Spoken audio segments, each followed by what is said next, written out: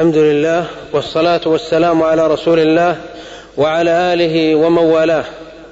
سلام الله عليكم ورحمته وبركاته. هذا هو الدرس الخامس من قصة الرسالة بعنوان معجزات الرسول صلى الله عليه وسلم. كان صلى الله عليه وسلم في طريقه إلى تبوك ومعه جيش حافل عداده 30,000 مقاتل في سبيل الله، ومعه 10,000 فرس وآلاف الجمال.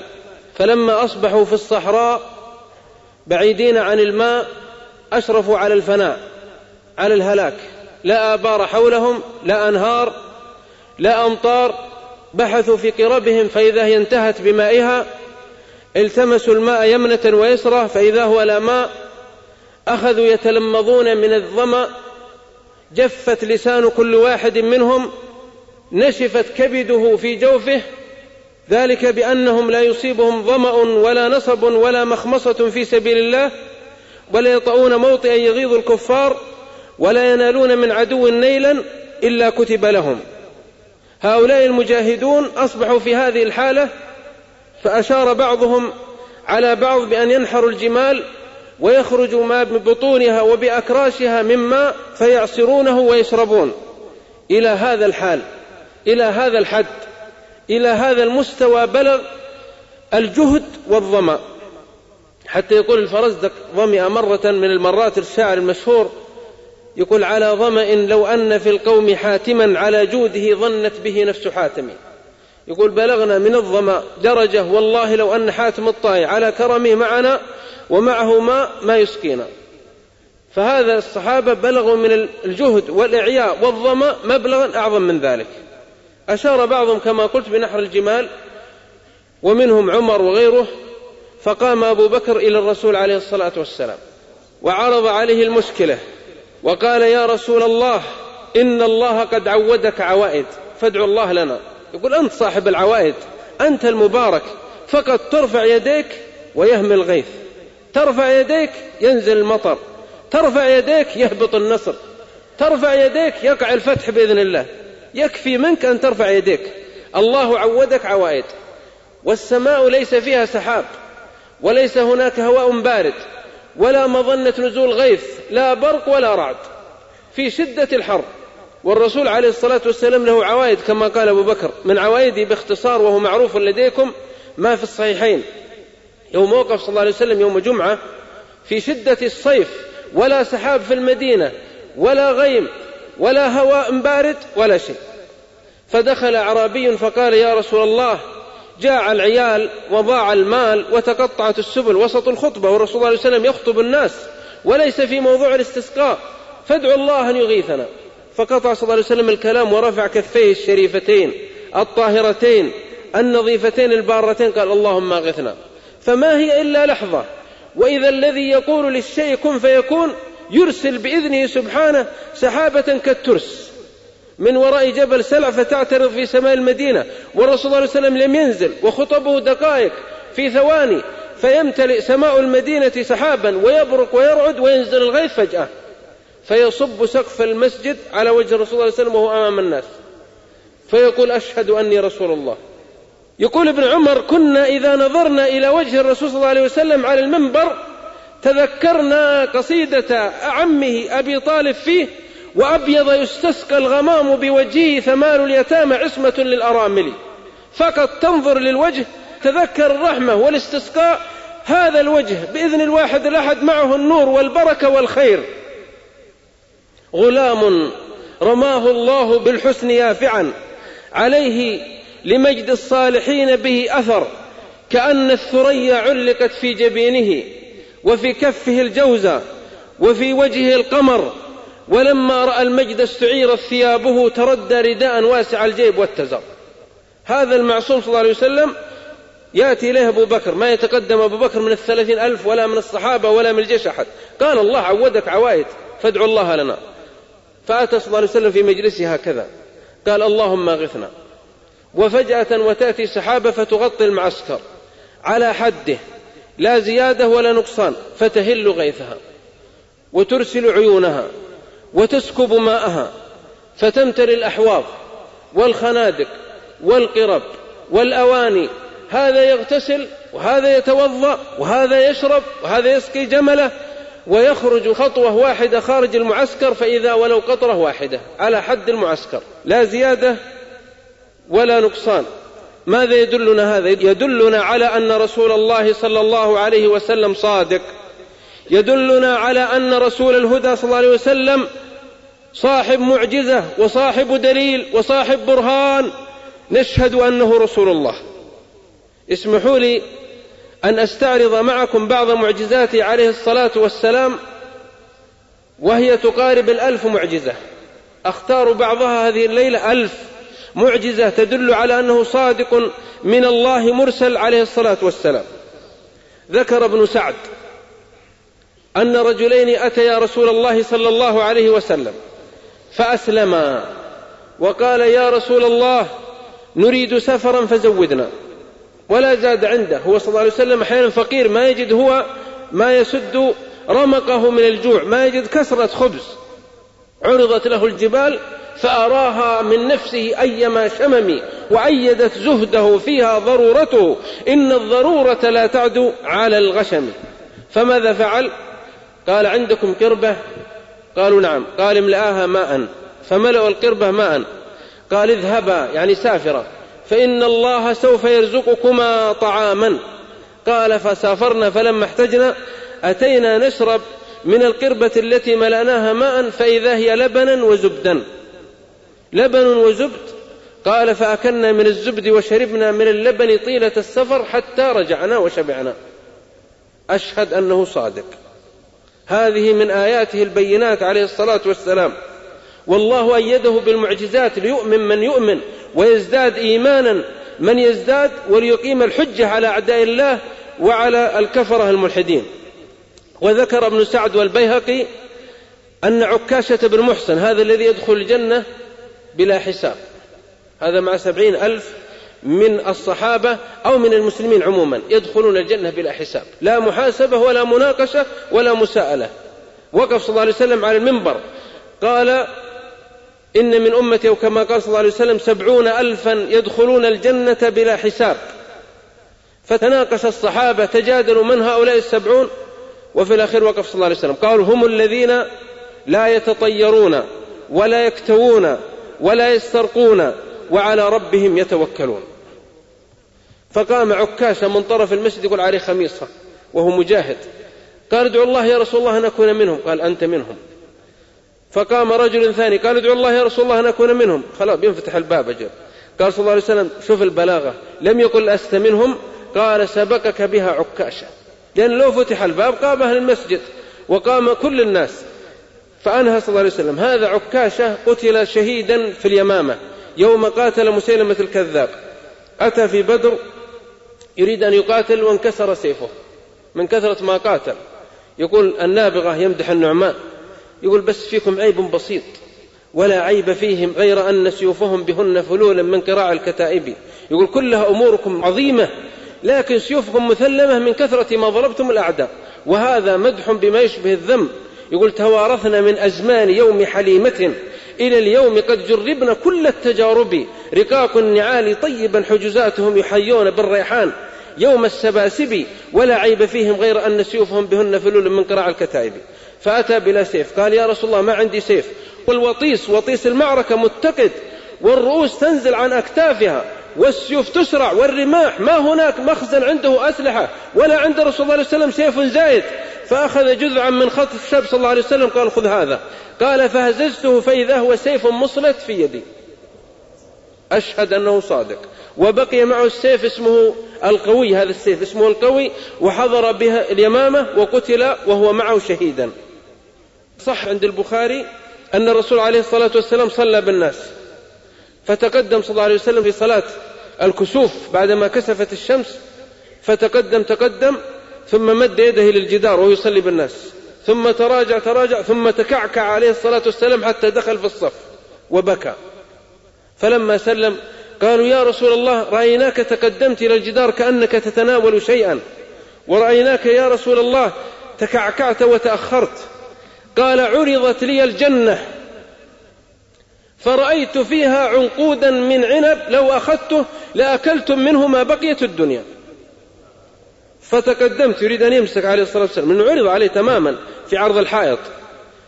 قال ثم عرضت لي النار فلم أرى منظرا أشد ولا أفظع ولا أبشع منه، فكان يبكي ويقول أعوذ بالله أعوذ بالله. قال ورأيت فيها امرأة عذبت في هرة حبستها، لا هي أطعمتها وسقتها ولا هي تركتها تأكل من خشاش الأرض. هذا من المعجزات له صلى الله عليه وسلم. انتهى صلى الله عليه وسلم من خيبر من الغزوة، والحديث عند الشيخين، انتهى وهو جائع صلى الله عليه وسلم وأثر الجوع في وجهه، فأتت امرأة يهودية فأخذت شاة وذبحتها وصلتها وشوتها وحنذتها، ثم سألت الناس أي عضو يحبه صلى الله عليه وسلم، أي الأعضاء من الشاة يحبها؟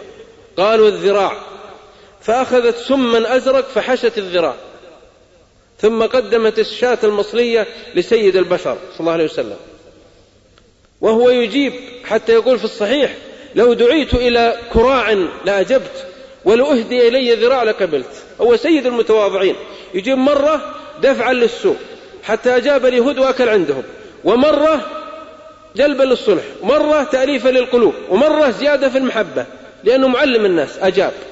ومعه 6 قدمت الشاة، أخذ الذراع أول ما يبدأ صلى الله عليه وسلم بذراع الشاة، فلما أصبح في فمه الشريف الطاهر المبارك لاك لقمة، فأنطق الله ذراع الشاة فتكلم بصوت معروف قال يا رسول الله أنا مسموم. الذراع تكلم قال أنا مسموم، فرمى به صلى الله عليه وسلم ولفظ اللقمة بنفسه هو وبسمع وبصري، لفظ اللقمة وبقي آثار السم فدبت في جسمه، فمات بعد سنة شهيدا بالسم، فهو سيد الأنبياء سيد الشهداء إمام الأولياء خير الصلحاء. وتكلم عليه الصلاة والسلام عنده الحجر، ففي صحيح مسلم قال إني أعرف حجرا في مكة كان يسلم علي بالنبوة بالرسالة، يقول أعرفه، يقول صلى الله عليه وسلم، يقول له مرات الآن رأيت في الجبل أقول هذا هو، كان يمر بالحجر فيقول الحجر السلام عليك يا رسول الله. خطب الناس عليه الصلاة والسلام عند جذع نخلة، جذع مقطوع من شجرة، فأتى هذا يسمى صناعة الحياة، قال الأنصارية أين ابنك النجار؟ يقول صلى الله عليه وسلم يعرفهم تماما من الفطنة والذكاء، إذا لقي الرجل قال أنت ما لقيتني عام أول في مكة، أنت الذي قال لي يوم كذا وكذا، أنت الذي وعدني، أنت قصدك تقول جئت وسوف يأتي معنا أشياء، يأتي السائل يسأل قال لا أنت جئت تسأل عن كذا وكذا، يقول صلى الله عليه وسلم قال مري ابنك النجار أن يصنع لي منبرا، فصنع منبرا 3 درجات رسول الله عليه وسلم، فترك جذع النخل الأول فصاح بصوت كبكاء الأطفال في المسجد، سمعه الصحابة جميعا وهم أكثر من 1000، فنزل عليه الصلاة والسلام فوضع يده عليه وسكته، فسكت بإذن الله. يقول الحسن البصري معلقا ويل لكم وحسرتاه، جذع يحن للرسول صلى الله عليه وسلم وهو جامد، ألا تحنون للرسول عليه الصلاة والسلام؟ من نحن قبلك إلا نقطة غرقت في اليم أو دمعة خرساء في القدم، أكاد أقتلع الآهات من حرقي إذا ذكرتك أو أرتع من ندمي، كأنه وهو فرد في جلالته في موكب حين تلقاه وفي حشمي عليه الصلاة والسلام. يقول حبيب بن فديك أتى بي أبي قال وعيناي مبيضة لا أرى شيئا أعمى، فقال صلى الله عليه وسلم ما هذا، يعني ماذا أصاب هذا الطفل؟ قال أبوه يا رسول الله هذا ابني وطئ وهو طفل بيضة حية فعميت عيناه وأصبحتا مبيضتين، قال ادنه مني يعني قربه. يقول الذهبي هذا طبيب البشر صلى الله عليه وسلم، هو طبيب الإنسانية سواء في القلوب ولا في الأبدان، فقربه منه قال بسم الله الرحمن الرحيم، قال فأبصر بإذن الله وزاد على 100 وما أتى في بصره شيء. قال أحد الرواه والله الذي لا إله إلا هو إني كنت أنظر إلى حبيب بن فديك إنه فوق 80 يدخل الإبرة في الثوب وهو يخيط حتى بلغ 100. هذا من تلك النفثة منه عليه الصلاة والسلام. إذا لم يكن هو المبارك من هو المبارك أجل؟ وإذا لم يكن الطيب من هو الطيب أجل؟ الطيب الذي ينتشر فينا أو في الناس أو في العالم أو في العلماء أو في الصالحين أو في الشهداء ذرة من طيبه عليه الصلاة والسلام. المصلحون، يقول شوقي، المصلحون أصابع جمعت يدا هي أنت، بل أنت اليد البيضاء.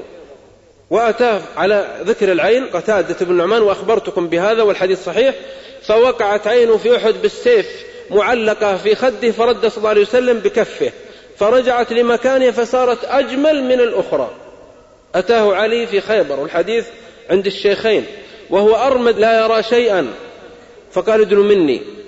قال يمد علي يده والله ما يرى يده، أعمى من الرمد، فبصق في عينيه فأبصر بإذن الله. أحد الشعراء من شعراء اليمن الكبار يقول: هذا الذي جاء والأبحار مالحة فمز فيها فسار الماء كالعسل. يقول نحن ضائعين أصلا قبلك، كنا في بحور من الضلالات، بس إنك بصقت في البحر فأصبح عذب. هذا الذي جاء والأبحار مالحة فمزق فيها فسار الماء كالعسل. هذا الذي رد عينا بعدما فقئت وريقه قد شفى عين الإمام علي، إلى آخر القصيدة الرائعة الماتعة. يقول: وروى البيهقي صاحب السنن قال: أتت امرأة بصبي لها صغير لم يتكلم، ولد أبكم أخرس لا ينطق كلمة، ربوه عالجوه نظروا إلى لسانه أشاروا إليه وإياه كالصخرة، إنما هو يأكل ويشرب ويرضع. قال لها صلى الله عليه وسلم: ما لابنك هذا؟ قالت: يا رسول الله ابني هذا أبكم. فالتفت له صلى الله عليه وسلم: طفل. قال: من أنا؟ قال: أنت رسول الله. ثم انطلق بعدها وكان خطيب من خطباء العرب. وروى البيهقي قال: أتى رجل رسول الله صلى الله عليه وسلم وفي رجله قرحة أعية الأطباء، قرحة أعية الأطباء، قال: عولجت وعالجها أطباء العرب وهي تدمى في رجله، فقربه عليه الصلاة والسلام فأخذ من التراب صلى الله عليه وسلم ثم نفث فيه. قال: بريقة بعضنا وتربة أرضنا يشفى مريضنا بإذن ربنا. قال: والله ما قمت وما بي قلبه، يعني لا جراح ولا شيء. وهذا من بركة الله عليه، وأراد الله أن يقيم كما قلت لكم البرهان على الناس، فكان الصحابة يرون ذلك فيزدادون إيمانا ويقينا وحبا له عليه الصلاة والسلام. وأقول لمن غاب عن هذه المعجزات والآيات البينات: يكفيكم القرآن الذي يتلو علينا الإمام في كل فريضة، المعجزة الخالدة الذي أتى به رسول الهدى عليه الصلاة والسلام.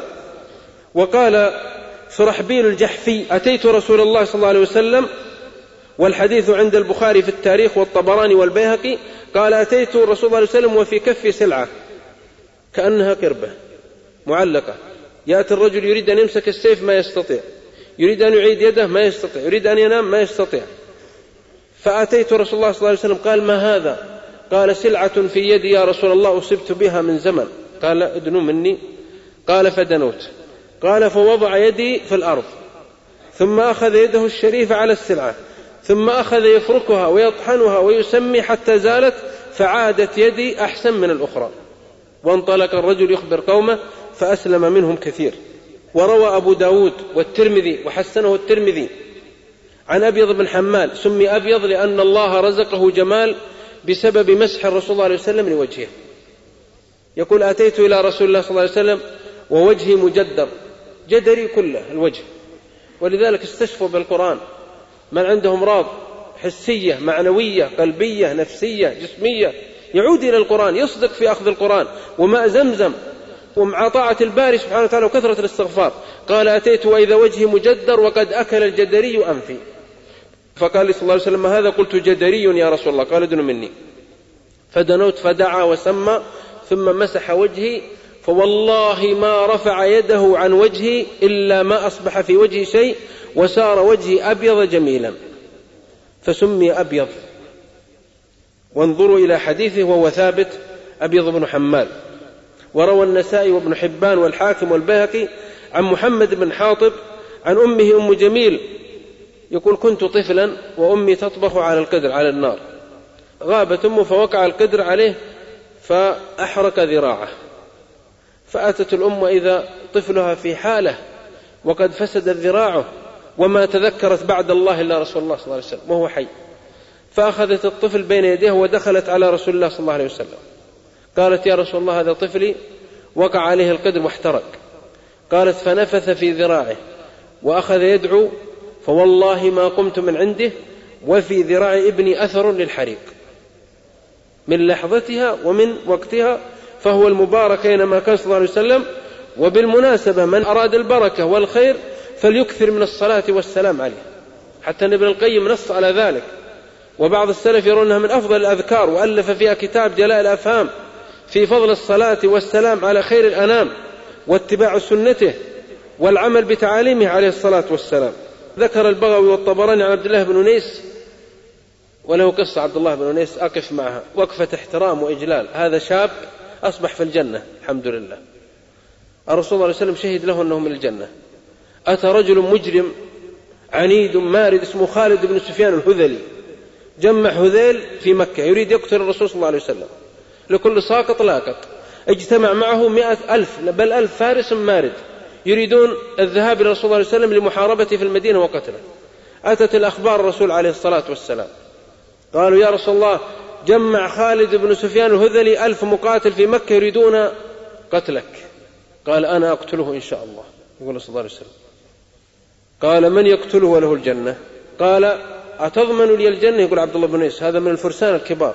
حتى ذكر الألباني في إرواء الغليل في بعض الروايات أنه لما أراد قتل خالد يقول: رأيت خالد وأنا قريب منه وقد أتت صلاة العصر وخشيت أن تخرج عليه صلاة العصر، فكنت أصلي وأمي وأنا مقبل منه حتى ضربت رأسه وأخذته. هذا في رواية. ورواية الثانية أذكرها لكم. قال: تضمن لي الجنة يا رسول الله؟ قال: أنا لك بها زعيم، أو كما قال صلى الله عليه وسلم. قال: إذن لي، يعني يتكلم، يعني إذا ذهبت، لأنه يحتاج إلى حديث. قال: اذهب. فذهب فسأل عن خالد بن سفيان، كأن هذا عبد الله بن أنيس ضيع جمل ما يريد يهوي عليه أنه أتى من المدينة. قال: من هذا؟ قالوا: خالد بن سفيان. ما أتاك خبره؟ قال: ما جانا خبره. قالوا: يجمع الجموع لقتل محمد في المدينة. قال: أنا معكم. وسار سلم على خالد، قال: أنا من جنودك. قال: حي هلا بك يا أخ العرب. قال: أريد أسامرك الليلة. سمرة ما أسمع بأسوأ منها في التاريخ. قال: تحفظ من الشعر؟ يقول عبد الله بن أنيس خالد هذا كان شعر. قال: أحفظ من الأشعار. قال: أنت معي هذه الليلة في الخيمة، هذه ضيافة خاصة. قال: أنا معك. فنام الجيش كله، وأخذ عبد الله بن أنيس يسامره، هذا يأتي بقصيدة وذاك بقصيدة، وهذا بيت وهذا بيت. وفي الأخير قال عبد الله بن أنيس: أما ترى يا خالد أن سهرنا لو نمنا؟ قال: بلى. فنام. ونام عبد الله بن أنيس، لكن نامت الأعين إلا مقلة تسهر الدمع وترعى مضجعك، ينام بإحدى مقلتيه، هذا الذيب، ويتقي بأخرى المنايا فهو يقظان نائم. قال: فسمعت غطيطة فقمت على السيف فحززت رأسه على المخدة ووضعها في المخلة. هذه بضاعة بينقلها للمدينة مع التحية. هذا قائد الجيش. قال: وذهبت في الليل فكنت أمشي في الليل وأنام في النهار 10 أيام، فجاع جوعا لا يعلمه إلا الله، وظمئ ظمأ حتى اسود وجهه، وأقبل على رسول الله صلى الله عليه وسلم وهو في جمع مبارك في المسجد، فلما رأى صلى الله عليه وسلم قال: أفلح وجهك. قال: وجهك يا رسول الله. عاد الهدية موجودة في الخرج في المخلاة. فأتى بالبينة، والبينة على المدعي واليمين على المنكر، فقدم الرأس له. قال صلى الله عليه وسلم: خذ هذه العصا تتكئ بها في الجنة، والمتكئون بالعصي في الجنة قليل. فأخذ العصا من رسول الله عليه وسلم، فكان يمشي بها ويذهب بها وينام وهي معه ويقوم وهي معه ويصلي وهي بجواره. فلما أتته الوفاة أمر أن يغسل ويكفن وتدخل في أكفانه، فدخلت معه القبر. وسوف يأتي في الجنة يتوكى بها ليلقى إبراهيم وموسى وعيسى ومحمد صلى الله عليه وسلم. هذا شيء من أخبار عبد الله بن أنيس. ضرب قبلها ضربه يهودي بسيف في رأسه، قال: فوصلت العظم، فأتيت رسول الله صلى الله عليه وسلم فنفث فيها ورقة فعادت بلا بأس بحمد الله تعالى وعافيته. وأرسل صلى الله عليه وسلم لأبي رافع المجرم اليهودي، لأنه كان يحرض ويسب الرسول صلى الله عليه وسلم، له جواري يغنين بسب الإسلام، سب القرآن، سب الرسول صلى الله عليه وسلم، آذى الله ورسوله. فأرسل له صلى الله عليه وسلم البراء بن عبد الله، فذهب فدخل عليه في مشربه فقتله، ثم خرج من المشربة وسمع الصوت فقفز فوقع على رجله فانكسرت الصحابي، فسحبها إلى رسول الله عليه وسلم وربط عمامته برجله. فأتى قال صلى الله عليه وسلم: ابسط رجلك، فبسطها، فمسح بيده الشريفة فعادت أقوى من الأخرى. سيد الخلق صلى الله عليه وسلم. وهذا الحديث صحيح. ومن بركته صلى الله عليه وسلم ومن ما آتاه الله سبحانه وتعالى من حسن أثر على الناس أن خالد بن الوليد كما روى أحمد في المسند يوم حنين جرح جرحا عظيما. وخالد من مثل خالد ب1000 سيف الله المسلول. فدخل خيمته والجيش كثير في حنين، هذا معركة حنين والطائف.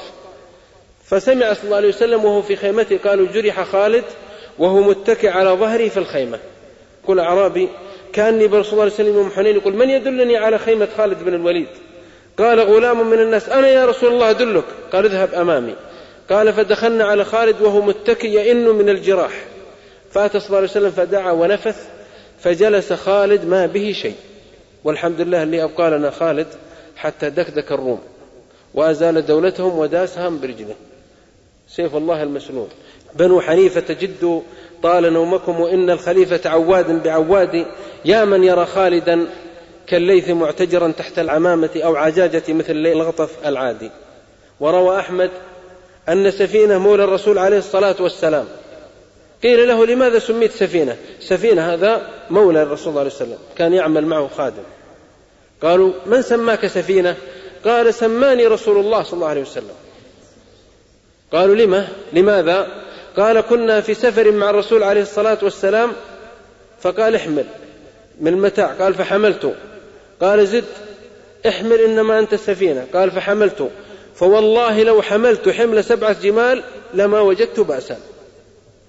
فكان يحمل الحمل الثقيل القوي الشديد ولا يجد بأسا ويمشي كأحسن الناس أو أشد الناس أو أقوى الناس. هذا لماذا سمي سفينة؟ قالوا من بركات الرسول صلى الله عليه وسلم عليه أنه كان من أقوى الناس بسبب احمل إنما أنت سفينة، فكأنها تتضمن معنى الدعاء. ومن بركته صلى الله عليه وسلم ومعجزاته، وإلا فمعجزاته المعنوية فيها من العظمة، حتى قال بعضهم من بركاته صلى الله عليه وسلم ومعجزاته كما قلت لكم القرآن والسنة، وأن دينه وصل أصقاع الأرض، وأن الكفار ومن قابله محقوا وسحقوا من الأحزاب والمنافقين وأعداء الملة، وبقي دينه خالد في الأرض، فهي من أعظم المعجزات والآيات البينات. يقول أبو هريرة أتيت رسول الله صلى الله عليه وسلم فكنت أسمع حديثا كثيرا وأنسى، أسمع وأنسى. قلت يا رسول الله إني أسمع منك حديثا كثيرا فأنسى. قال ابسط رداءك. فبسطت ردائي كان عليك البردة. قال فأخذ صلى الله عليه وسلم بكفيه هكذا فارغتين لكن البركة. قال فأخذ بكفيه ويسمي ويضعها في الرداء عليه الصلاة والسلام 3. قال اضمم عليك رداءك. قال فضممت ردائي فوالله ما نسيت بعده حرفا. فأحفظ الناس أبو هريرة يعيد الحديث الطويل ما يخرم حرفا واحدا من بركة دعاء الرسول صلى الله عليه وسلم له. وقال عثمان بن أبي العاص كنت أنسى القرآن فأتيت إلى رسول الله صلى الله عليه وسلم قال ادن مني.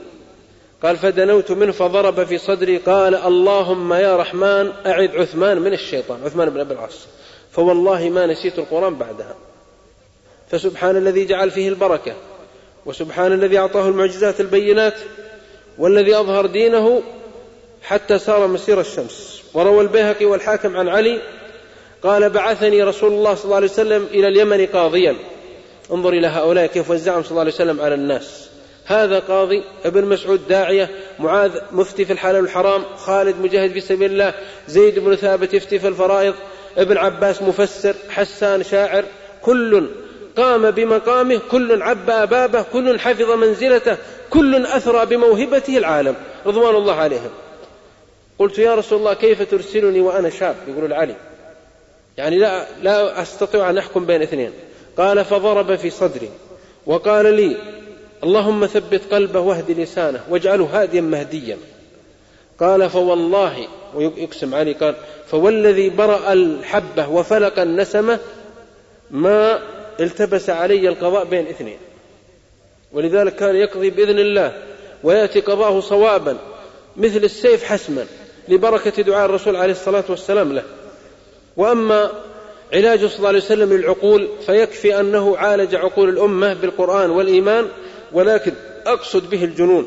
فقد ذكر أبو نعيم عن الوازع قال انطلقت بابن لي مجنون كان يفسد عليهم الطعام ويفسد عليهم المنام، سلب عقله، فأتيت به رسول الله صلى الله عليه وسلم قال ما هذا؟ قلت ابن لي جن يا رسول الله، قال قربه مني.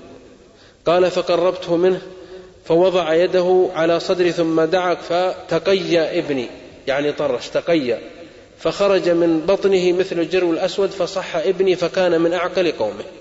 رد الله عقل ابنه بدعاء رسول الله عليه وسلم وببركة دعاء رسول الله عليه وسلم. وذكر البخاري ومسلم في الصحيحين عن جابر قال أغمي علي فقد وعي، فزاره صلى الله عليه وسلم قال علي بماء، فتوضأ صلى الله عليه وسلم وصب بقية الماء على جابر فاستيقظ، ثم وضع صلى الله عليه وسلم يده على صدر جابر قال فما زلت أجد بردها إلى الآن. في بعض الألفاظ أن سعد بن أبي وقاص يقول يوم زارني صلى الله عليه وسلم قال اللهم اشف سعد، اللهم اشف سعد، قال والذي نفسي بيده إني أجد برد يد الرسول عليه الصلاة والسلام بعد 30 سنة كأنها الآن. ويقول أعرابي حججت مع رسول الله صلى الله عليه وسلم فرأيت يخطف فأدخلت يدي بين نعله وبين قدمه.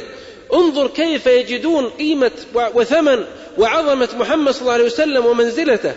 كان شوق الواحد منهم أن يرى فقط الرسول عليه الصلاة والسلام، أو يمس جلده جلده أو جسمه جسمه، أو ينعم ولو بآثار البصاق.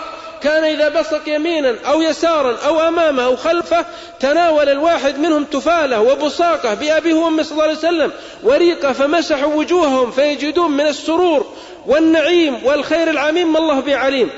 حلق راسه كادوا يقتتلون على شعر راسه، منهم من حصل على شعره ونصف شعره، حتى أئمة الإسلام وأئمة التابعين بكوا وقالوا واله فنفساه على شعرة من شعراته عليه الصلاة والسلام.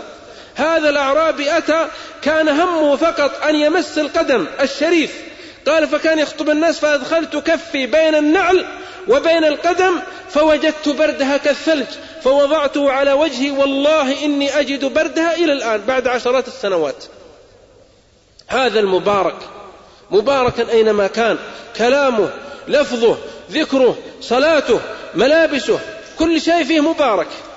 يلبس القميص منية الإنسان أن يلبس قميصه، ولو أن برد المصطفى إذ لبسته وقفة. هذا المتوكل لبس بردا، المتوكل الخليفة العباسي أتى بعد المعتصم، لبس برد الرسول صلى الله عليه وسلم بعد 100 السنوات. قال للشعراء من يصف لي البرد هذا فإن أجاد ملأت فمه درا. قالوا أنظرنا ليلة. ليس لهم إلا بيتان فقط، لا يزيد الواحد على بيتين، فذهبوا جميعا وأتوا. والمجيد من الشعراء يختلف، بعضهم ممتاز جيد جدا جيد، منهم من يمشي على بطنه ومنهم من يمشي على رجلين ومنهم يمشي على 4، منهم من يطير. فجاء أحدهم قال ولو أن برد المصطفى إذ لبسته لظن البرد أنك صاحبه، وقال وقد أوتيته ولبسته نعم هذه أعطافه ومناكبه. قال املأوا فمه درا. مر صلى الله عليه وسلم ببرد لبسه بثوب، إذا لبس صلى الله عليه وسلم القميص عرف الصحابة من الفقر وكثرة الحاجة عرفوا أن رسول الله صلى الله عليه وسلم لبس قميصا. قال رجل والله إني أسأل رسول الله صلى الله عليه وسلم القميص. قالوا لا تسأله، لأنه ما يعرف يقول لا، لن يمنعك، وهو لبس محتاج إليه يصلي به الجمعة ويستقبل وفود. قال والله لا أسألنه القميص. فعرض له أكبر صلى الله عليه وسلم قال يا رسول الله البسني قميصك الذي عليك. قال انظرني قليلا. فدخل بيته ولبس الرداء والإزار ثم أعطاه قميصه. قال الصحابة فعل الله بك وفعل. لبسه صلى الله عليه وسلم محتاجا وتسأله وهو لا يرد المسألة ولا يعرف يقول لا، ما قال لا قط إلا في تشهده، لولا التشهد كانت لاؤه نعم، يغضي حياء ويغضى من مهابته فلا يكلم إلا حين يبتسم. قال إني أرجو يعتذر لهم أن يكون كفني هذا القميص، فكان كفنه وكف فيه، وهنيئا له أن لامس القميص جلد المصطفى عليه الصلاة والسلام. وقد روى أحمد والدارمي والطبراني أن امرأة أتت بابن لها مجنون أيضا، يسند الحديث الأول وهو شاهد، فدعا له صلى الله عليه وسلم فأصبح عاقلا رزينا. وروى الطبراني عن أبي عطية البكري قال انطلق بي أهلي فمسح صلى الله عليه وسلم على رأسي وأنا طفل، ثم أمر على خدي فنبتت لي لحية بعد ما كبر ورأسه ولم يصبه الشيب أبدا، أصبح في 100 وهو أسود الرأس أسود اللحية.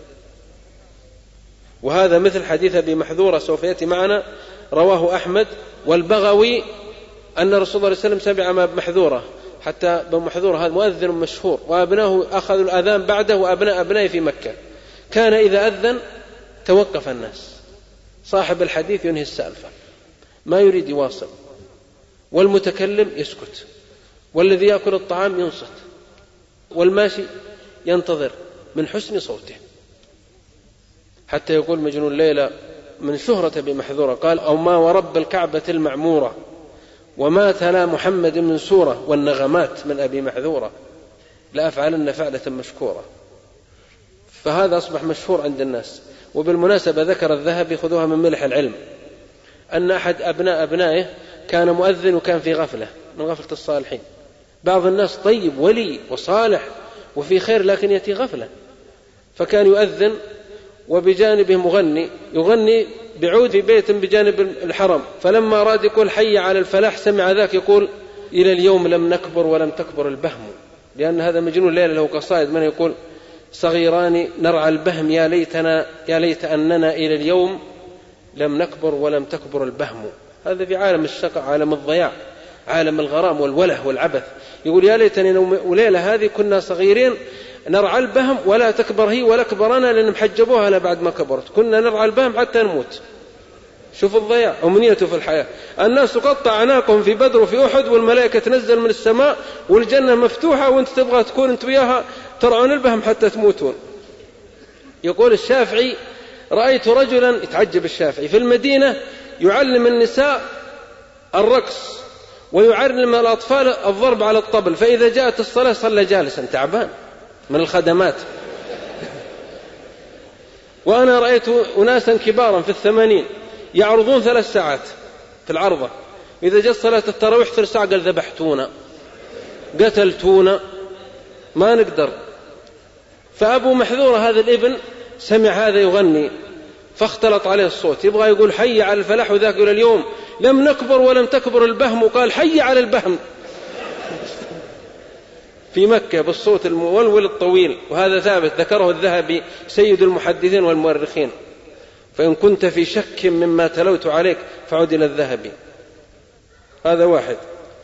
أتينا إلى أبي محذورة، سبب بركة الرسول صلى الله عليه وسلم عليه أنه خرج يوم بدر يرعى الغنم مع كفار قريش، الله أراد له الهداية، واقترب من المعركة، فسمع بلال بن رباح يرسل نغمات الحق تملأ الفضاء، صوت الخلود يملأ الوجود، صوت التوحيد يعلن على العبيد: الله أكبر الله أكبر. فأخذ يستهزي أبو محذورة، هو شاب غلام في الوادي، يكرر مثل ما يكرر بلال. قال صلى الله عليه وسلم: علي بهم، يقول: تعالوا حضروهم لنا. فأتوا بالشباب، قال: من منكم أذن؟ يعني يقلد بلال. فسكتوا. قال: أذن أنت. قال: الله أكبر. فأذن. قال: أنت، لأنه عرف الصوت بالصوت. فمسح رأسه ودعا له فأسلم، وأرسل مؤذن في مكة. مسحة الرأس هذه عند أبي محذورة ممنوع أن يحلق الشعر بعدها، ما دام أن كفه الشريف وصل إلى هذا الشعر ممنوع يحلق. قال هذا ثابت بسند صحيح في السيرة. فبقي رأسه لم يحلق حتى إذا جلس وصل إلى الأرض، وإذا قام وصل تحت المحزم، تحت منتصف جسمه، لبركة أنه ممسوح. حتى يعلق بعض الأدباء ترى لهم إشراقات ولطائف: أمروها كما جاءت لا تعلقون. يقول: ألا إن وادي الجزع أضحى ترابه من المسك كافورا وأعواده رندا، وما ذاك إلا أن هندا عشية تمشت وجرت في جوانبه بردا. هذا في وادي وهذا وادي، لكن إشراقات، يعني إشراقات أدبية. ومن ذلك ما رواه الترمذي وحسنه أيضا والبيهقي عن أبي زيد الأنصاري قال: مسح الرسول صلى الله عليه وسلم على رأسي وقال: اللهم جمله وحسنه. فأتت عليه 100 وبضع سنوات وكان أجمل من الشباب، لا في وجه تجاعيد ولا تغير وجهه ولا سقط له سنة، كان وجهه يلمع لمعانا كحد السيف من بركته عليه الصلاة والسلام. وأما بركة يده صلى الله عليه وسلم فيقول أنس خادمه: والله ما مسست حريرا ولا ديباجا ألين من كف الرسول صلى الله عليه وسلم، والله ما شممت مسكا ولا عبيرا أحسن من رائحة يد الرسول صلى الله عليه وسلم أو رائحة مسكه صلى الله عليه وسلم أو عرقه. روى البيهقي عن وائل بن حجر من ملوك اليمن قال: وفدت يا رسول الله صلى الله عليه وسلم فسلمت عليه فصافحني، فذهبت فبقيت 3 أيام وأنا أغسل يدي، والله ما ذهب المسك من يدي. العرق. نام عند أم حرام بنت ملحان عليه الصلاة والسلام، فلما نام في القيلولة أخذ عرقه كالجمان كالدر، كان صاحب عرقه صلى الله عليه وسلم غزير إذا نام، فأخذ يصب في الأرض. فانظر لحبهم له، يعني ترى أن خسارة يصب هذا العرق. فقربت قارورة وأخذت، وهي عجوز كبيرة وهو صلى الله عليه وسلم أبو للمؤمنين، فأخذت بكفها ثم مسحت الجبين الطاهر الأزهر الأنور الذي يلمع أجمل من البدر ليلة 14، فعبأت القارورة ثم صكتها، فوجدت ريح المسك في بيتها. تقول والله ما يمرض مريض في بيتنا فنأخذ قطرة من العرق ونجعله في القدر إلا يتشافى المريض بإذن الله. فالله هو الذي وضع فيه البركة. أنت في مشاعرك الله يخلق أحسن إنسان وأحب إنسان عنده، أفلا يكون هو المبارك بركة لو وزعت على الناس لوسعتهم؟ أجل ترى الله جعل أحب العباد إليه وأحسنهم وصفوتهم وخيرتهم محمد صلى الله عليه وسلم. نظر في قلوب العالم كلهم فاختار قلبه للرسالة، الله أعلم حيث يجعل رسالته سبحانه وتعالى. وأما هذا الحديث فأنا أعرض لكم تحسينه على البوصيري المحدث الشهير وأبو يعلى والبزار، والحمد لله لا فخر، يعني ليس التعداد، أنا تخصصت في الحديث وأنا أورد عليكم أحاديث فيها ما يقبل التحسين وفيها شواهد، ومن أحاديث السيرة فلا يلمنا لائم، ترى السيرة نتوسع فيها ما لا نتوسع في الحلال والحرام. روى أبو يعلى والبزار بسند حسن البوصيري أن ابن الزبير أتى وعمره 8 سنوات، وقيل أصغر، قيل أصغر في بعض الروايات، فوجد رسول الله صلى الله عليه وسلم يحتجم صلى الله عليه وسلم، وتعرفون دم الحجامة هو طاهر صلى الله عليه وسلم وآثاره طاهرة، فوضع الدم من الحجامة في طست، وقال يا عبد الله لابن الزبير ضع هذا في مكان لا يرى أحد، يعني يدفن الدم ويخفيه. فأخذه ابن الزبير ومال وراء البيوت فشربه. هذا ابن الزبير ذرته صنديد، ما يشرب الموت مثل شرب الماء. أول من يطوف هو أول من طاف في السيل بمكة، أسفر الناس في الجبال يوم جاء سيل اقتحم الحرم سيل واقتحم مكة، وخرج الناس من بيوتهم على سطوح المنازل وهربوا إلى الجبال. ويوم رأى ابن الزبير السيل يطوف بالحرم ألقى ثيابه واتزر ورمى نفسه في السيل فطاف سابحا 7 أشواط. صنديد ستسمعون أخباره بعد قليل. المقصود شرب الدم، دم من حجامة الرسول صلى الله عليه وسلم، وعاد بالصحن فاضي.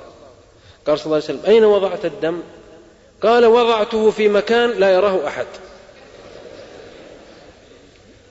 قال صلى الله عليه وسلم ويل لك من الناس وويل للناس منك لا تمسك النار، أما ويل لك من الناس فأنت أصبحت فيك جزء مني، فلا بد أن تبتلى مثل ما ابتلي، يعني شيء فقط من الأذى، لأنه صلى الله عليه وسلم أشد ما واجه من الظلم والعدوان والحسد والإيذاء محمد صلى الله عليه وسلم. وأما ويل للناس منك فمعناه أنك يصلح عندك من العظمة والهمة والشجاعة والإقدام الله بعليم. وأما لا تمسك النار، كيف تمسك النار وأصبح بعض دمي في دمك؟ فنشأ ابن الزبير، يقول الذهبي سيد المؤرخين والمحدثين كان يصوم 7 أيام متواصلة ليلا ونهارا، ويفطر في اليوم 8 على سمن البقر، وكان يصلي الليل النافلة ليلة واقف، بعد صلاة العشاء يقف كذا في الحرم، هذا ثابت عنه، إلى أن يقرب الفجر ثم يركع ثم يسجد، ليلة واقف، وليلة راكع طولة الليل من العشاء للفجر، وليلة ساجد. وقاتل أهل العراق قتالا ما سمع بمثله في التاريخ، كان أمامه 500 مقاتل يهزمهم، قالوا والله ما مثله إلا كالأسد أمامه المعزة. تعرفوا المعزة؟ يقبل عليهم بالسيف فيشردون من الأبواب، ثم يقبل على هؤلاء فيشردون من الأبواب، ثم في الأخير لما كثر عليه الرمي من كل جهة والمنجنيق قام فكبر يصلي عند المقام، فأتته قذيفة فوقعت في رأسه فسقط شهيدا عند الكعبة، فرفع عند ريع الحجون، فأتى ابن عمر ليؤدي له التحية وهو ميت، قال السلام عليك يا أبا خبيب ورحمة الله وبركاته، أشهد أنك من المصلين الصائمين، أشهد أنك وصولا للرحم، والله إن أمة أنت شرها إنها أمة خيرة وهو من خير الناس. ثم مرت أسماء أمه وهي عمياء، قالت: أما آن لهذا الفارس أن يترجل؟ فدفن رضي الله عنه وهو أحق الناس بقولهم: علو في الحياة وفي الممات لحق أنت إحدى المعجزات. وذكر الحاكم وصححه أن ثابت بن قيس بن شماس خطيب الرسول صلى الله عليه وسلم اختلف مع زوجته، يعني الخلاف من قديم، فأقسمت بالله لا أرضع طفلك. أتى له رضيع صغير فأقسمت، فذهب به إلى رسول الله عليه وسلم قال: يا رسول الله، الطفل بيموت علينا، أمه من العداوة أقسمت ما ترضع ابني محمد. فأخذ صلى الله عليه وسلم فبزق في فمه وقال: أما إن الله سوف يسهل له من يرضعه. وإذا بعربية تصل إلى المدينة قالت: أين محمد بن ثابت بن قيس بن شماس؟ قالوا: هذا هو عند رسول الله عليه وسلم. قالت: رأيت في المنام قائلا يقول: اذهبي فارضعي محمد بن ثابت بن قيس بن شماس. قال: وإن ثديها يقطر لبنا. فأرضعته وصار من أحسن الناس، وهذا من بركة عليه الصلاة والسلام. أما نقل النور في العراجين منه عليه الصلاة والسلام فحدث ولا حرج، وقد أصبحت أحاديث كثيرة ما يقارب 5 أحاديث أو أكثر، منها عرجون قتادة بن نعمان صاحب العين رضي الله عنه، رواه أحمد والطبراني والبزار، أنه أتى رسول الله صلى الله عليه وسلم فسمر معه ثم أراد أن يسري في ليلة ظلماء، فأعطى صلى الله عليه وسلم عرجون عصا وقال: هذا ينور لك ويضيء لك 10 أمامك و10 خلفك. فقال: فكنت أرفعك الشمعة فيضيء ما أمامي ويضيء ما خلفي وهو عصا. وأتاه الطفيل بن عمرو الدوسي الزهراني فأسلم عنده وطلب منه آية أن يعود إلى قومه دوس، فعاد فأعطاه الله نورا في وجهه، قال: اللهم انقله من وجهه لا يكون مثله، فوضعه في صوته، فكان إذا رفع الصوت أضاءت له جبال زهراء، وإذا خفض الصوت أضاءت له أودية زهراء. ومثله أبو بكر في حديث وعمر وعباد بن بشر وسيد بن حضير. وأما إخبار صلى الله عليه وسلم بالمغيبات فلا حصر لها، فقد أخبر صلى الله عليه وسلم في آخر الزمان بملاحم ومعجزات وفتن سوف تحصل، وأتت كفلك الصبح حكمة من الباري سبحانه وتعالى. روى أحمد والطبراني عن وابصة بن معبد قال: أتيت رسول الله صلى الله عليه وسلم، هو جهز سؤال في خاطره في ضميره ولم يخبر أحدا من الناس. قال: فوفدت إلى الرسول عليه الصلاة والسلام. قال: يا وابصة، جئت تسأل عن البر والإثم؟ يقول: السؤال الذي عندك تسأل عن البر والإثم؟ قلت: نعم يا رسول الله. قال: البر ما اطمأنت إليه نفس واطمأن إليه القلب، والإثم ما حاك في نفسك وكرهت أن يطلع عليه الناس. فأخبره عليه الصلاة والسلام بما أسر. وفي حديث صحيح عن أبي سعيد الخدري قالت لي أختي: أما ترى ما نحن فيه أبا سعيد من الفقر والجوع؟ يقول: أصابنا جوع لم يصبنا مثله قط. فقالت أختي: أما ترى ما نحن فيه؟ اذهب إلى رسول الله صلى الله عليه وسلم. فذهبت فإذا هو يخطب الناس، فلما رآني عرف صلى الله عليه وسلم بالقضية وما قالت له أخته وما جرى، قال: ومن يستعفف يعفه الله ومن يستغني يغنه الله. قال: ففهمت أنه أرادني، فوالله ما سألته، ووالله لقد عدت ورزقنا الله برزق ولا أعلم في المدينة أناسا أكثر منا رزقا الآن. فقط رسول الله صلى الله عليه وسلم لمح أنه أتى يطلب، فأخبره بالخبر، فعاد رضي الله عنه وأرضاه. وأما إخباره صلى الله عليه وسلم بأخبار أصحابه في الأقاليم وفي البلدان الذين يرسل فكثيرة تفوق الحصر. فقد روى البخاري أن الرسول صلى الله عليه وسلم لما أرسل خبيب بن عدي ومن معه واستأثره الكفار ودخلوا بخبيب بن عدي، هذا صاحب خشبة الموت، أول من سن ركعتين عند الموت خبيب بن عدي رضي الله عنه وأرضاه. أول من أنشد عند الموت خبيب بن عدي. أول من ألقى دعاء على الفلكة وعلى الخشبة خبيب بن عدي. فاستأثروا كفار مكة فذهبوا به إلى غرفة فأغلقوا عليه ومنعوه من الطعام، فكان إذا جاء يأتيه ملك من السماء بعنقود عنب فيأكل حتى يشبع. فخرجوا به إلى ضاحية مكة فنصبوا له المشنقة يريدون إعدامه، والكفار مجتمعون حوله. قال: انظروني يصلي ركعتين. قالوا: صل. فصلى ثم سلم. قال: والله الذي لا إله إلا هو لولا أن تقولون بي جزع لطولت الصلاة. فرفعوا على خشبة الموت. قال: اللهم احصهم عددا واقتلهم بددا ولا تغادر منهم أحدا. ثم أنشد. من ينشد في الموت؟ يقول لأحد الشعراء: ما تحفظ قصائد والموت على رأسه. قال كيف أنشد وأنا ضيعت اسمي؟ يقول اسمي، لو قلت من اسمك اسم محمد، قال اسمي علي، وأنا أرى سيفا مشهورا وكفنا منشورا وقبرا محفورا. فأما خبيب بن عدي قال ولست أبالي حين أقتل مسلما على أي جنب كان في الله مصرعي، وذلك في ذات الإله وإن يشاء يبارك على أشلاء شلو ممزعي، بارك الله فيه وفي أشلائه. ثم قال اللهم اخبر رسولك ما نلقى الغداء، يقول بلغ رسولك منا السلام واخبره ماذا لقينا. فقال صلى الله عليه وسلم وهو في المدينة وذاك في مكة في نفس اللحظة والوقت والزمن عليك السلام يا خبيب، عليك السلام يا خبيب، عليك السلام يا خبيب. ومن إخبار صلى الله عليه وسلم بأصحاب بئر معونة قتل 70 من القراء، ومنهم حراب بن منحان طعنه رجل في ظهره فخرج الرمح من صدره فأخذ الدم ورش القاتل وقال فزت ورب الكعبة، فأخبر صلى الله عليه وسلم بقتلهم في لحظتهم. وقد ذكرت لكم في الدرس الماضي أنه صلى الله عليه وسلم ذكر الشهداء من مؤتة وكشف الله له الغطاء وهم في مؤتة: جعفر الطيار وزيد بن حارثة وعبد الله بن رواحة. قال رأيتهم الآن عرضوا على أسرة من ذهب دخلوا الجنة، وقد عوض الله جعفر ابن أبي طالب بجناحين من في الجنة يطير بهما حيث شاء. وهذا من إخبار صلى الله عليه وسلم في وقته بالمغيبات. أراد صلى الله عليه وسلم يجهز جيشا لمكة وأخفى الأخبار حتى يبغتهم بغتة، يأتيهم فجأة وبغتة وهم لا يشعرون، فسد الأخبار وقال اللهم خذ بأسماع قريش وأبصارها، يعني خذ بأسماع قريش يعني عمي أبصارها وأسمعها ما تدري به صلى الله عليه وسلم، لئلا يتجهزون بجيش ويستعدون. ومباغتة العدو من أعظم الخطط العسكرية الرهيبة كما ذكر محمود شيخ خطاب وغيره من الذين تكلموا في العسكرية الإسلامية. المقصود قال خذ بأسماعهم وأبصارهم.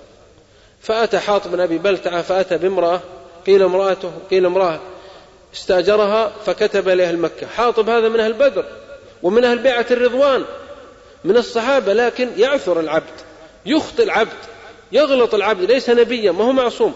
فكتب خطابا سريا خطيرا يكشف خطة الرسول عليه الصلاة والسلام. يريد هو رضي الله عنه يتخذ يدا عند كفار قريش يرضون عنه ويتركون أبناءه وبناته وماله لا يؤذونه بشيء. فكتب إن محمدا عليه الصلاة والسلام يريد قتالكم وقد تجهز بجيش فاستعدوا. ثم أخذ الخطاب فلفه ووضعه في جديلة وفي ضمائر وفي شعر المرأة ولفه عليه ثم غرزه وأخفاه، قال اذهب انطلقي. فذهبت من المدينة حتى أصبحت في روضة خاخ، لكن أين يذهب الخبر والذي على العرش استوى لا يخفى عليه خافية. فأنزل الله جبريل على محمد صلى الله عليه وسلم قال أدرك ضعينة حاطب أي امرأة حاطب من أبي بلتعة فإنها في روضة خاخ معها كتاب لكفار قريش يخبرهم بك. قال يا علي ويا زبير انطلق إلى روضة خاخ. فانطلق بفرسين يتسابقان فطوق روضة خاخ، وإذا بالضعين المرأة بين الشجر. قالوا أخرج الكتاب، قالت ما عندي كتاب، وحلفت لهم أيمان لا تقبل ولا تهضم ولا تصدق. لكن أبو الحسن ما تمشي عنده الأمور والزبير قال والذي نفسي بيده ما كذب رسول الله صلى الله عليه وسلم ولا كذب، هذا محمد صلى الله عليه وسلم، والذي نفسي بيده لتخرجن الكتاب لو جردنك من الثياب، إما هذا وإما هذا. قالت انتظروني قليلا، فأخرج قالت هذا الكتاب، وأخذ الكتاب واشتد كالصقرين حتى عاد إلى رسول الله صلى الله عليه وسلم بالكتاب. قال عليه بحاطب، وأتوا بحاطب من بيته وعلم أن المسألة كشفت، فأجلسه صلى الله عليه وسلم أمامه للمحاكمة، وعمر بسيفه جاهز مرة متخصص في قطع الرؤوس على الطريقة الإسلامية، بس إشارة من رسول الله عليه وسلم وإذا الرأس يسبق الفال. قال صلى الله عليه وسلم يا حاطب ما حملك على ما صنعت؟ قال يا رسول الله ليس لي أهل ولا عشيرة ولا قوم في مكة، ولي أبناء عندهم وبنات، يعني له شبهة لكن ما تقبل، فأردتني كل يد. فسكت صلى الله عليه وسلم. قال عمر يا رسول الله إذن لي أن أضرب عنق هذا المنافق فقد خان الله ورسوله. سل السيف. قال يا عمر دعه، يا عمر لعل الله اطلع على أهل بدر فقال اعملوا ما شئتم فقد غفرت لكم. فدمعت عين عمر.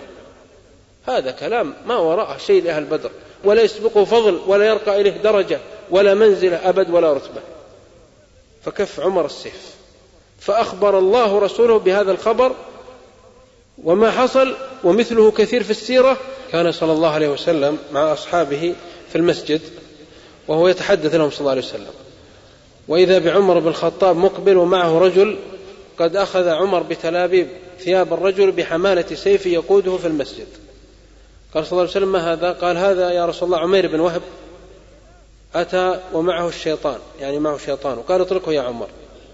فأطلقه رضي الله عنه وسيفه معه، فأجلسه صلى الله عليه وسلم أمام. أتى من مكة. قال: ماذا أتى بك يا عمير بن وهب؟ لماذا أتيت إلينا في المدينة؟ هذا بعد بدر والأسارة عند رسول الله صلى الله عليه وسلم. قال: يا محمد صلى الله عليه وسلم أتيت أفادي الأسارة الذين عندك، يعني أدفع ثمن وأخذ الأسارة. قال: كذبت، أنت جلست مع صفوان بن أمية ليلة كذا وكذا بعد صلاة العشاء في الحرم، بالزمان والمكان والتوقيت والكلام الذي جرى. فقلت له: أنت أما ترى ما فعل محمد بنا في بدر؟ قتل منا 70 وأسر منا 70، ليت لي بمن يكفيني أهلي ومالي وأذهب إلى محمد أقتل في المدينة. قال: لك صفوان، أنا أكفيك أهلك ومالك واذهب فاقتل. فأتيت لتقتلني وما كان الله يسلطك علي. قال: أشهد أن لا إله إلا الله وأنك رسول الله، والله ما علم به إلا أنت. قال: من أخبرك؟ قال: نبأني العليم الخبير. فأسلم واغتسل ودخل في دين الله. وقد ذكر ابن سعد وابن عساكر أن شيبة بن عثمان بني عبد الدار أهل المفاتيح الكعبة قال: خرجت يوم حنين، قال: ما كان لي من قصد إلا أن أقتل الرسول صلى الله عليه وسلم. خرج مع جيش المسلمين أصلا ظاهره الإسلام. فلما التقى صلى الله عليه وسلم والتقى مع الكفار وإذا بالكتائب أقبلت، قال: ففر الناس. فنزل صلى الله عليه وسلم على بغلته وغشيه الناس وأخذ حفنة من تراب فنثرها، فوالله وقال: شاهت الوجوه، والله ما بقيت عين من عيون الكفار إلا دخلها شيء.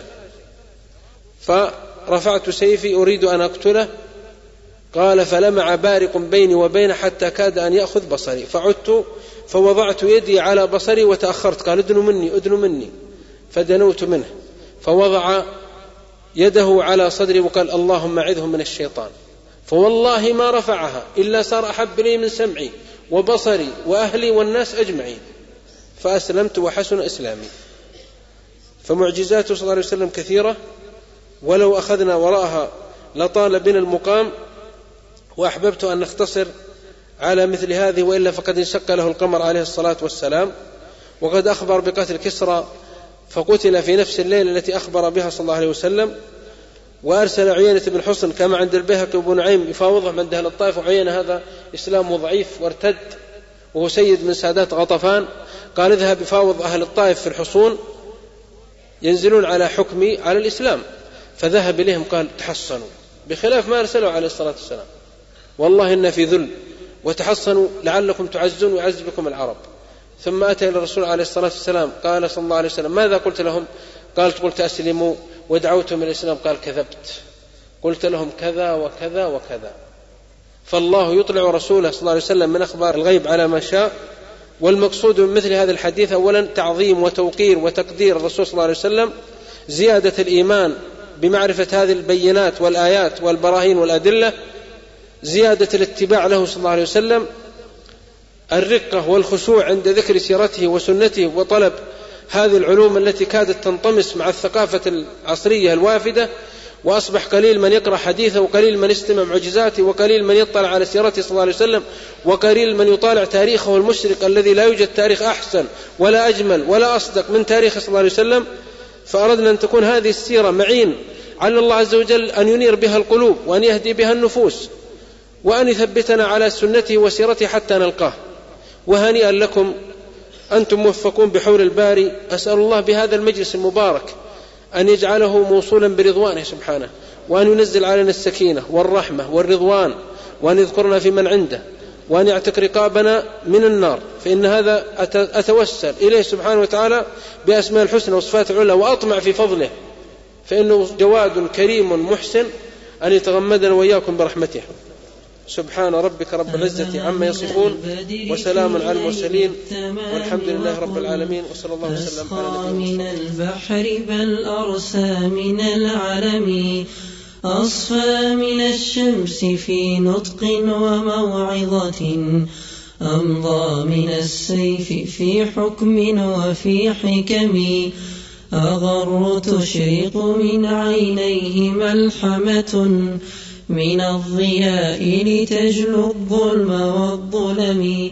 من نحن قبل وتقبلوا تحيات إخوانكم بمؤسسة اليقين للإنتاج الإعلامي والتوزيع.